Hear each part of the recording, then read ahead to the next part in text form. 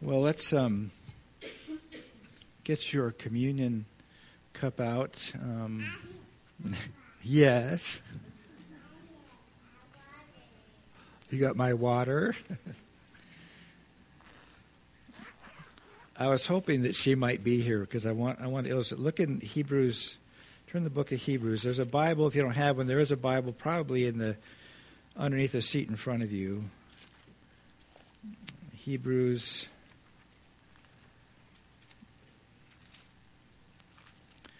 chapter 10.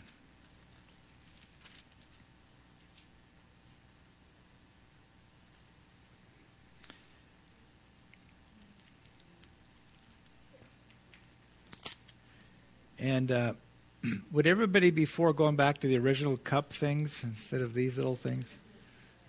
Yeah. So we're going to work on that, all right?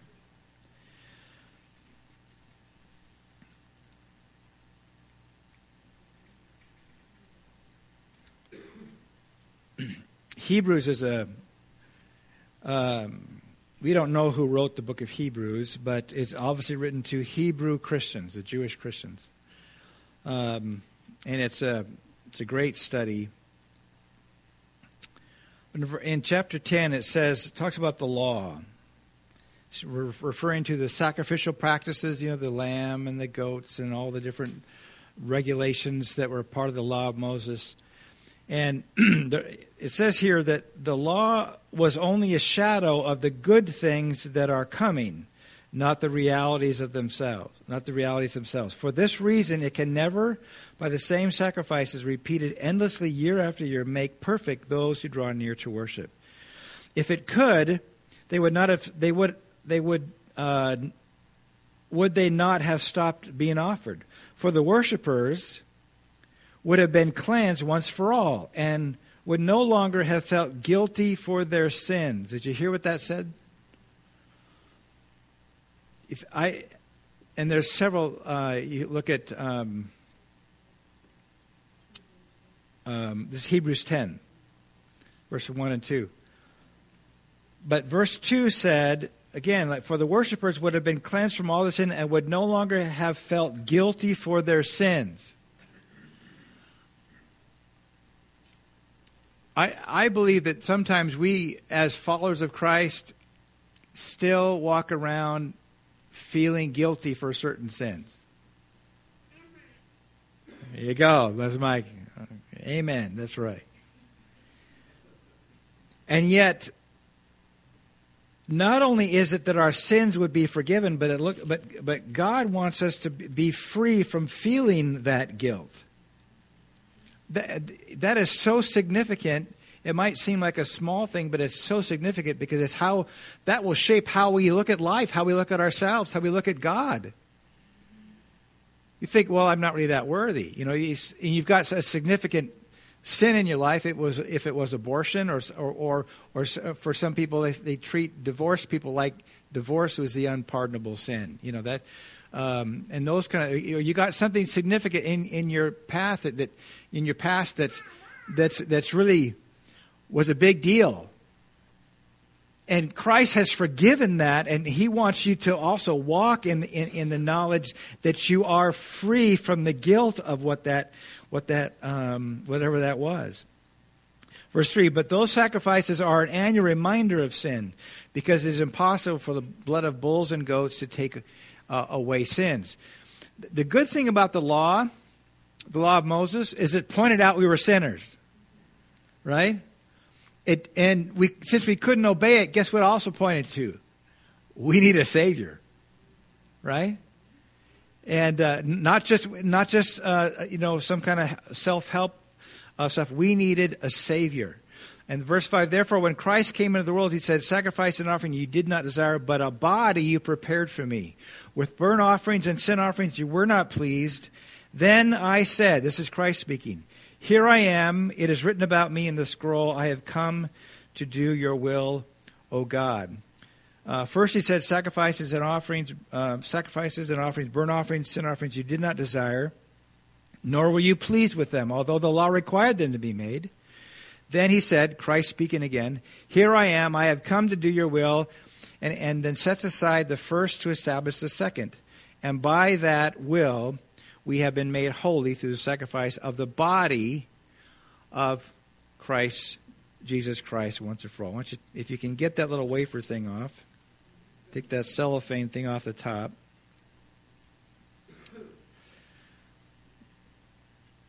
That it's here is in Hebrews talking about the sacrifice of Christ's body is what has made us holy. That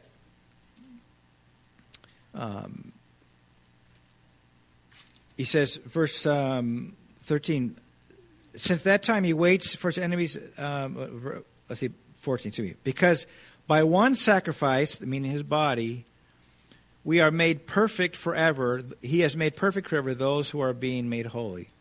And the Holy Spirit testifies that this is the covenant I will make with them. Says the Lord, I'll put my laws in their heart, write them on their minds. And he adds, their sins and lawless acts I will remember no more. And verse 18 says, and where these have been forgiven, there is no longer any sacrifice for sin.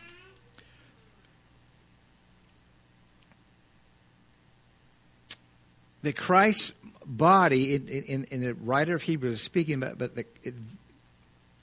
the offering of his body is what made us holy. And I want you to notice something here, and then we'll partake of the bread, where it says, by one sacrifice, meaning his body, he's made perfect forever those who are being made holy. This is how we are in Christ.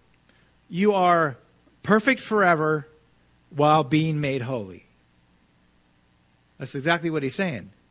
And meaning that the sacrifice of bulls and goats was not a perfect salvation. Meaning the word perfect in the Greek word means complete.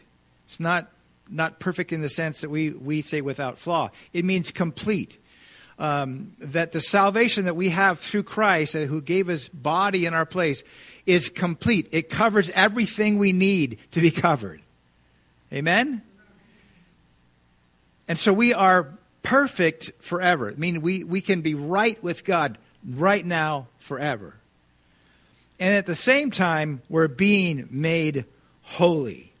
As he talked about putting his law on our hearts and on our minds, there's this walking out this new life. Because how many know,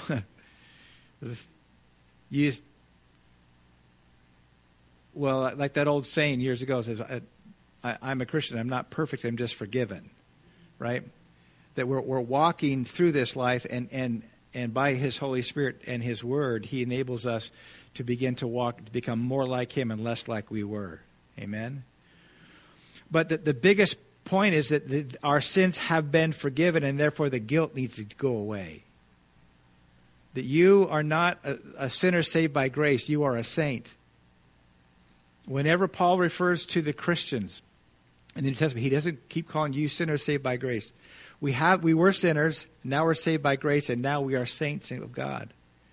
We are perfect before him because of what Christ did, because of his body given for us.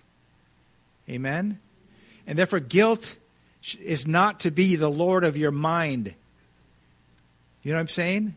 To be able to walk out of here this morning and just know that you are, before God, you are completely forgiven. You are completely clean. It's like I used this before. Just imagine if you have debt, like a mortgage, just walk out of here today because somebody just paid your mortgage off. Right? Whatever debt, that somebody, before you leave here, they paid your whole debt, whatever debt you have. And how would that feel when you walk out of this room? Well, what if we chose to walk out of this place just reminding ourselves that I am free from guilt for what I've done. He has paid the price. His body was given in my place. And I can be thankful for that. Amen? So why don't you bow with me for a minute. Lord, we thank you for the body of Christ that was given for us. And Lord, that you have done the work to completely save us. A perfect salvation, Lord God. That we are completely forgiven and set free in Jesus' name. And that we are now have become the children of God. And we thank you. And I pray, Father God, for the revelation of those who may be struggling in the back of their mind and their heart about things from the past. The enemy tries to bring them back. Or maybe other people in our life try to remember things we've done wrong. But Father, you have forgiven them all. And we thank you that you have made us perfect through the blood, through the body of Christ given us in our place. And we take this now in remembrance of you in Jesus' name. Amen. Partake of the bread.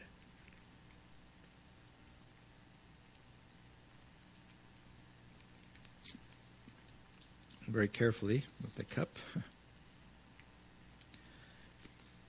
Just going to the chapter before, in chapter 9 of Hebrews, it talks about the blood of Christ. He says in verse 13 that the blood of goats and bulls and the ashes of the heifer were sprinkled on those who were ceremonially unclean. They sanctify them. Let me just put it in a nutshell.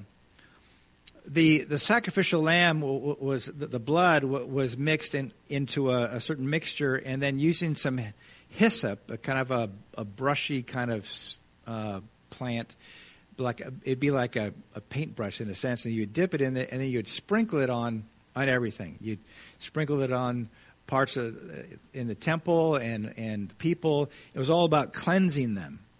And talk about cleansing our conscience. It goes on here. They say, verse 13, I'll read that again. The blood of goats and bulls and the ashes of a heifer sprinkled on those who were ceremonially unclean sanctify them so they are outwardly unclean. How much more then will the blood of Christ, who through the eternal Spirit offered himself unblemished to God, cleanse our consciences from acts that lead to death, so that we may serve the living God.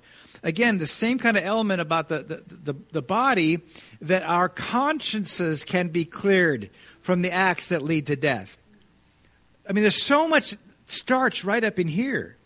That's why in Romans 12 it says, to be transformed by the renewing of your minds, not the renewing of your hearts, because our actions, our attitudes, all these things, they all start up here on whether we got good thinking or stinking thinking going on up there, right? And part of that stinking thinking is thinking that you just got to walk around in the shame and guilt of something that you did that you can't ever change. Now, you'll never be able to forget about that, but God wants you to recognize that's taken care of. And you can, through his blood, he's come to actually cleanse, just like they would use the blood to cleanse the various items of the temple and the people. The blood of Jesus has come to cleanse our consciences that would want to try to keep convicting us. And so, but some says, well, why does blood have to be shed? And he says it right here, but I'm just for sake of time. This is the new covenant, the New Testament, right? Or New Covenant, same word. Do any of you have this last will and testament? Right? It's the same thing. The New Testament, which is the new covenant, the will of God, could not be enacted while the Son was alive. In any kind of will, last will and testament, it cannot be put into effect until the one who wrote it dies. And that's why Jesus had to die. And all the Old Testament sacrifices were simply a shadow pointing towards the ultimate Lamb of God that would take away the sins of the world. And by him dying, he has then opened up the door for the new covenant, the will of God, in the sense of truly a will that we can be forgiven and become the children of God by faith through grace, and by grace through faith. But it had to come at the expense of his blood, the pouring out of his life. That when we understand the costliness of what Christ has given to us, who gave his life that we might live, and you understand then when people reject Christ, what are they rejecting? The death of the Son of God, the shedding of his blood in their place. And they turn their back on that. That's no small thing. Amen. But knowing that we have been forgiven in every way, a perfect salvation, a complete salvation, we are the children of God, John 1:12, that to all who received him, to those who believed in his name, he gave the right to become children of God. And I've said this before, but did you ever consider that you have a right to become a children of God? It's your right. God created you. We have all these God-given rights. We talk about, the right of speech and religion and so forth. But the right to become a child of God, that is your right. And through the blood of Jesus, his death and sacrificial death on the cross, you and I have the ability to claim that right. And no one can take that away from us. Amen? So to hold that up and let's just pray. Father, we just thank you. And Lord God, that each one of us, Lord, here as we hold this, we commit our life to you, recommit our life to you. We thank you, God. Thank you for the forgiveness that is ours and that we are the children of God. Not by works that anyone could boast, but by your grace and your great mercy. And Father, I pray that we might really step forward in the confidence that we don't need to walk under the guilt and the shame of the things of the past, but in the joy and the assurance of our salvation and our forgiveness. And we just thank you. We partake of this in Jesus' name. Amen.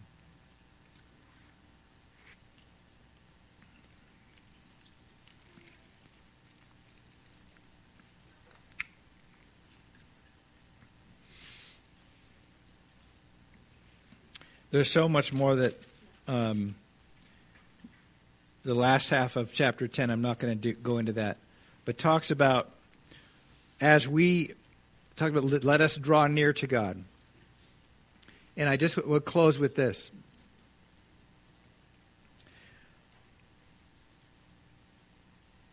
That being convinced, really grabbing hold of this truth that we are forgiven, we are a child of God, that we are completely saved, gives us confidence to draw close to him for the things we have around us, the needs we have around us. And we need to do that. We need to have that confidence to draw near. Because how about we've got a whole bunch of trouble around us, right, that needs more than just a campaign, but we need God to come into our presence. Amen?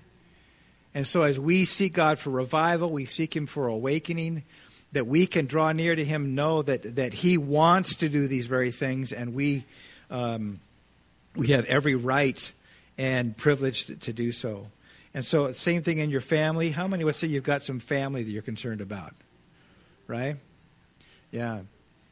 So why don't we stand real quick, and we'll just close with this. And especially if there's a specific family member in particular, can we believe that God's going to can do a work in them right now? Do we do that? Right? Do you believe that you have a right to come before God right now? Because you're forgiven. You are a child of God. You don't need to come and be ashamed or beg. He wants to hear us, and he wants to answer. That he might get glory. Amen? So let's stand and let's pray. Father, we just come to you, Lord God. You just privately just lift that name to the Lord right now. Father, we just come to you right now in the name of Jesus. We thank you, Father, that we can come to you with confidence, with assurance, God, of who you are. And God, even those issues or people, whatever it might be, that have been going on for such a long time, Lord God, we are tempted to get very discouraged and back off. But Father, forgive us for that right now. But we want to stand right now in the name of Jesus for a breakthrough in our loved ones' hearts, in their life, in their mind, in their thinking, their lifestyle. Whatever the situation, Father, in Jesus' name, we're asking you right now. We're coming to you in faith. You told us to come to you. Lord, and we're admonished in the Scriptures to draw near to you with confidence and boldness, and that we have a high priest who can sympathize with our weaknesses, so we can draw with boldness to you. We come to you, Lord, boldly and say, God, in Jesus' name, we lift up this one to you. And God, no matter what it might seem like to us, God, you're able to reach. You're able to speak. And we're asking you to send your Holy Spirit, God, whatever angels you need to send to do whatever. God, right now, we stand for them right now in Jesus' name. And believe, God, that the breakthrough's coming. That the breakthrough is coming, Lord God, because you're coming. And we lift them up to you, and we thank you, God, for what you're going to do. And Father, whatever you need us to do, if there's something, Lord, I pray you prompt us, help us to be sensitive to your Holy Spirit speaking to us as well in that way. That you might get glory in this place. The devil's getting glory in these people's lives who've been ruined and destroyed or sidetracked. But God, that you might get glory in these people's lives and in ours and in our fellowship, Lord God. That people would know that you are God and there's nobody else. And we'll give you praise, and we thank you in Jesus' name. And Father, I just pray your blessing upon your people right now as we go from here.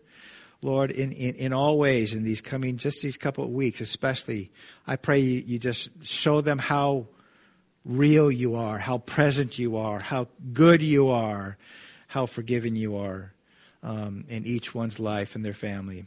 And we'll give you praise in Jesus' name. Everybody said? Amen. Amen. Thank you for coming. Plenty of information back there. If you want to talk to Sherry or Ann. And anyway, thanks for coming.